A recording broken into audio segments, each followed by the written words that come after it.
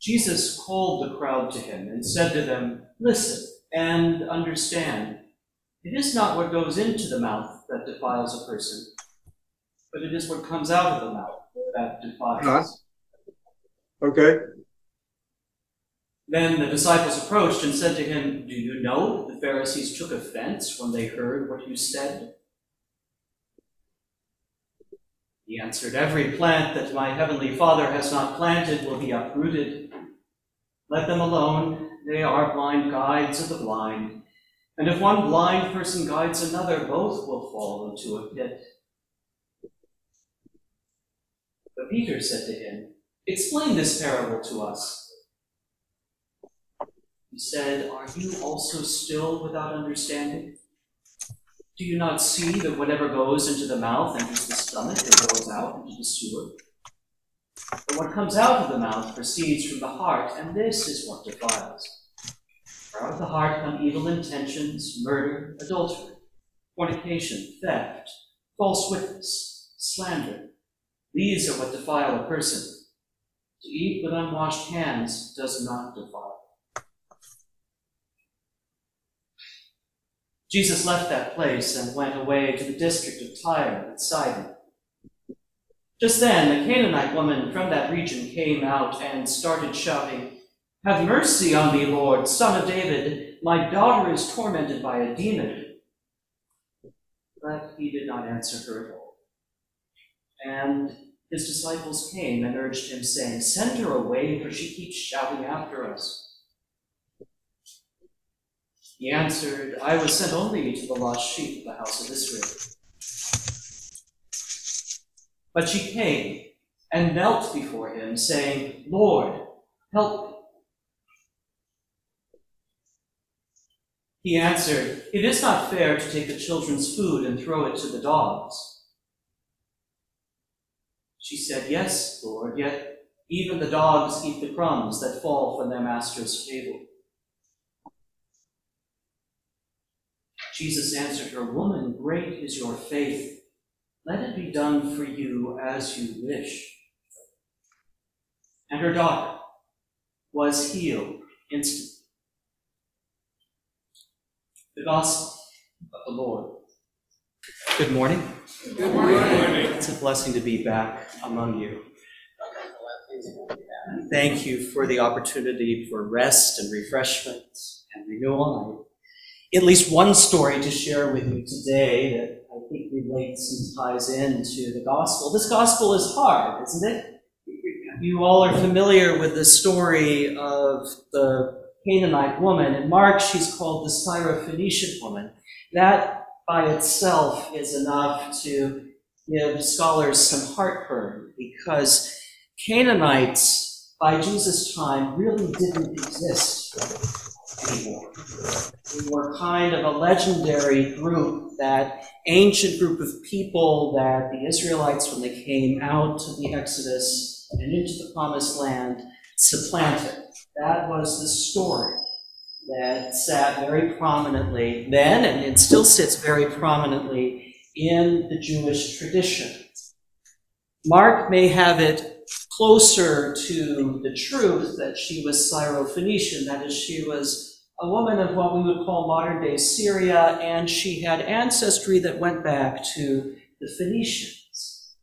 Phoenicians gave us a number of things, including parts of our alphabet. You know, the word phonetics, that's derived from that. They were a seafaring folk all over the Mediterranean, and some scholars suggest that they had connections with the Philistines, another group that the ancient Israelites were in conflict with in the scriptural record. What we do know is that Matthew wants us to understand her as an outsider's outsider. Matthew, we are told by scholars, was likely written for a Jewish Christian community late in the first century, living in exile in Antioch, which at the time was outside of Israel and is in also modern-day Syria. So she would have been someone that probably Matthew's audience would have thought of. Oh yes, I met somebody like that in the street the other day. And if they were faithful Jews, they would have maybe gone to the other side, maybe avoided talking or engaging with someone on the outside like that publicly. We have that sense of her. But we still can't quite get over the fact that Jesus insults her. And that puts Jesus in a very bad light. It makes it hard for us to think about what is really being transmitted by this story. One helpful way to think about that, as a number of commentators suggest, is that we have moved from Jesus teaching parables to Jesus enacting parables. That in fact this may be a teaching action not for the Canaanite woman, but for the disciples. Jesus is in fact articulating probably what they all think and feel. And what's remarkable is that the star of this story is not Jesus himself, nor the disciples, but is in fact the outsider's outsider, the Canaanite woman. As many of you know, I spent some time this summer, and Mari came with me, at Camp Mokuleia on the north shore of Oahu. It is a magical place. Some of you probably have been to the north shore. Camp Mokuleia has long been the diocesan camp in the Diocese of Hawaii, and I was invited to go there as a chaplain. When I was invited, I thought I was being honored to do that. And yes, that is true. I was being honored. I got room and board for the week, which was a blessing. My daughter got to go complimentary, but that was about the extent of the honor. The only thing that could be said for us as chaplains is we got the kids as a captive audience twice a day, once in the morning and once in the evening, for about 30, 40 minutes. And most of that time was spent singing. So I didn't do a lot of teaching, and in fact, the one time that I actually led the kids through a scriptural reflection, they taught me. Of course. And that was, in fact, the experience. I went there not to teach, but to learn. And the first couple of days or so, I felt very much like the outsider's outsider, a haole amongst a lot of locals. Kids from all over the island who knew the language and spoke in the culture and who understood all of the dynamics of what it meant to live right next to the ocean. One of the great teachers who came down was Uncle Clem. I'll get to him in a minute. But the living parable for me was every day, in addition to my duties as chaplain, I was asked to go and help with the kayaking with the kids out in the little bay there, right behind Mokuleia. And I said sure, and I kind of dusted off my old canoeing skills, and we would get out on the water.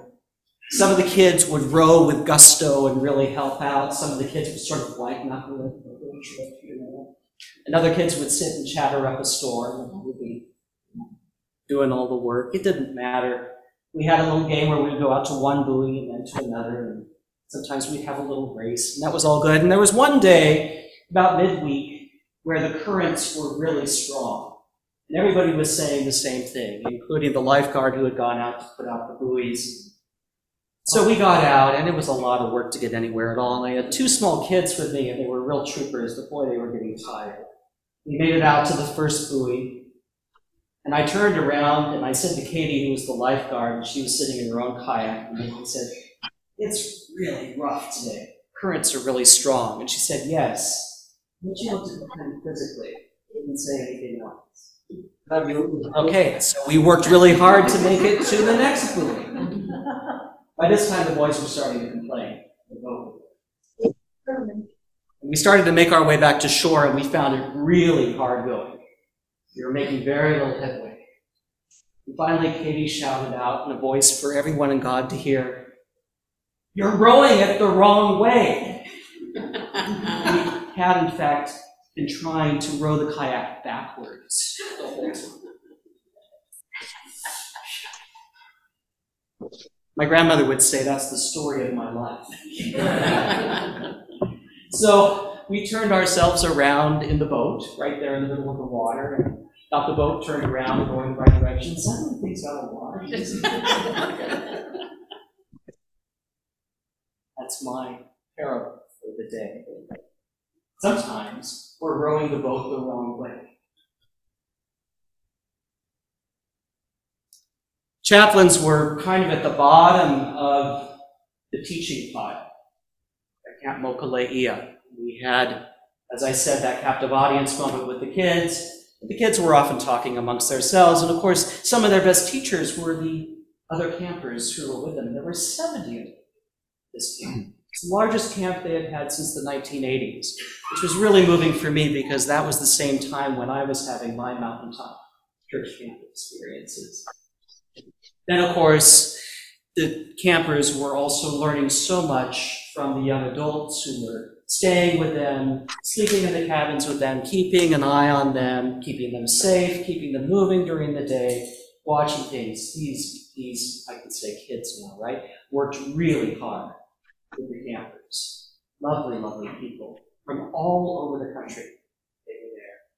And they had been trained up, and some of them were staying there for 9 weeks to work. Then there was the camp director, who was a class act in her own right, and her husband, who not only helped take care of the grounds, but provided all of the music. They were a big piece of the teaching and learning. Then there was Uncle Clem. I heard about Uncle Clem days and days and days before he actually appeared in person at the camp. And on the other side of the camp, from where the chapel was and where the cabins were, there was a beautiful garden of all indigenous Hawaiian plants that Clem helped maintain. Finally, on Thursday, he showed up. An old beat-up car, and I had to go and meet him. And with me were about half a dozen elementary kids. And there was Uncle Clem, larger than life. Uncle Clem is a Hawaiian, and he is built like an ox. Because when he is not tending gardens in western Oahu, where he grew up, he's on Maui building stone houses. And I have no idea how old he is, but he had long, white, curly hair, and I thought he's one of these timeless, wise people, and that's how he is known in that part of Oahu. He's one of the keepers of indigenous wisdom there. And you know these kids, right? They all have their devices, and they have the attention span of about maybe a minute, if you're lucky, 30 seconds most days. But Uncle Clem was the only person in camp who could hold the attention of a group of elementary students for 2 hours. It's no exaggeration. Because he would talk story. And he would talk story about the islands, he would talk story about his growing up, he would talk story about the plants themselves, and not only the science behind them, but also the indigenous traditions about their origins.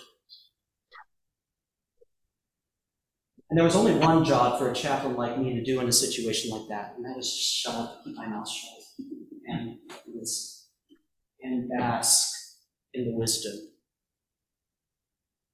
Because Uncle Clem pointed out that while he didn't say this, but while Uncle Clem was one of the great teachers at Camp Mokuleia, teaching above him were the plants themselves, and the trees, and the honu, the turtles swimming in the sea, and the ocean itself. They were our great teacher, our great spiritual guides. And they had so much to offer if we would just but stop and listen. He was also terrifying. Because he had a piece of sugarcane with him, and he told the story of growing up, and as you know, that's sugarcane country. And up until quite recently, the sugarcane plantations were operating. Some of you may already know this. I just learned this while I was there. The C and H sugar. The H is for Hawaii, The sea is for California. And that was our kind of oceanic trade with the islands for many years. And it exploited local and indigenous labor. And Clem grew up in that cultural context and knew it well. He remembers the days when they would burn the sugarcane fields after a harvest to prepare them for the next planting. And the moment that happened, his dad would put him in a car and he would drive him out, and Clem would run off into the burning field and he would cut himself a piece of sugarcane and he'd bring it back to the car and he'd cut it up and he would chew it like gum. So as he's saying this, he takes a hand axe like it's a fork, right? And starts chopping up. The kids are just like this. They're just enthralled and absolutely fearless. I'm sort of backing up in terror. And he starts handing out these pieces of sugarcane, telling us the story, how it tastes, and what it was like. It's like his candy growing up. And there I was chewing sugarcane, tasting part of his story and his history. And thinking about my ancestors and his ancestors and the relationship that we had of domination, and how suddenly that was all turned upside down and how good it felt. And sitting at the feet of such deep wisdom, free from all that is past and fully present in the moment. Maybe what Jesus is doing in today's gospel is he is teaching his disciples, and likewise through the telling of the story, that early community in Antioch and us so many centuries later, that this is the way to engage the outsider when they approach. Matthew hits it home. In the ancient tradition, if you really wanted something from somebody, you always knocked or asked 3 times, right? The old Benedictine tradition that the new novice comes to the door and you don't let them in. You don't open the door for them. You don't even acknowledge they're there until they've knocked 3 times. That comes out of that same root, going back to ancient times. Well, if you look closely at the narrative of today's story, she calls on Jesus once and acknowledges his authority as Son of David. Then she nags his disciples and annoys them. They say, Jesus, she's yelling after us. And then she comes for the 3rd time and she bows down before Jesus, which is a profoundly humble thing to do. Again, acknowledging his authority. And even then, after the 3 times, he acknowledges her, but he insults her. He reaches deep into the cultural baggage that he and the disciples are carrying with them about the outsiders and the Canaanites and all of that history. And he puts it right on her. So now they're in uncharted territory, right? That was the 3 times. She could have gotten up and left at that point. She could have given up. She could have spat in his face. That would have been an appropriate way to besmirch his honor for insulting him. Instead, in faith, she turns it on him. He acknowledges her faith, and they are in a completely new world. This is Jesus teaching his disciples to step into this new world that is brought to them by the outsiders outside. For the Jewish Christian community, by the Gentiles. For us, who is it that we need to hear here at Church of Our Savior and in the surrounding community? That is the opportunity for us to sit at the feet of the wisdom that we have not yet seen or acknowledged or welcomed into our midst.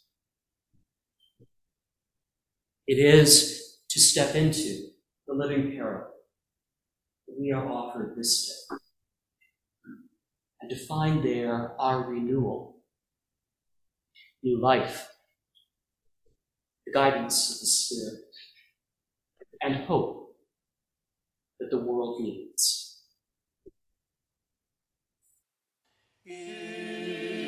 Thank you for listening to this sermon podcast from the Episcopal Church of Our Savior, Mill Valley, California. We are a growing community welcoming those seeking to deepen their relationship with God and to journey in faith with God's people through the breaking of bread and in service to others in Christ's name. You may reach us by phone at 415-388-1907, search for us online, or visit our website at oursaviormillvalley.org. We wish you God's peace, and we hope to greet you in person very soon.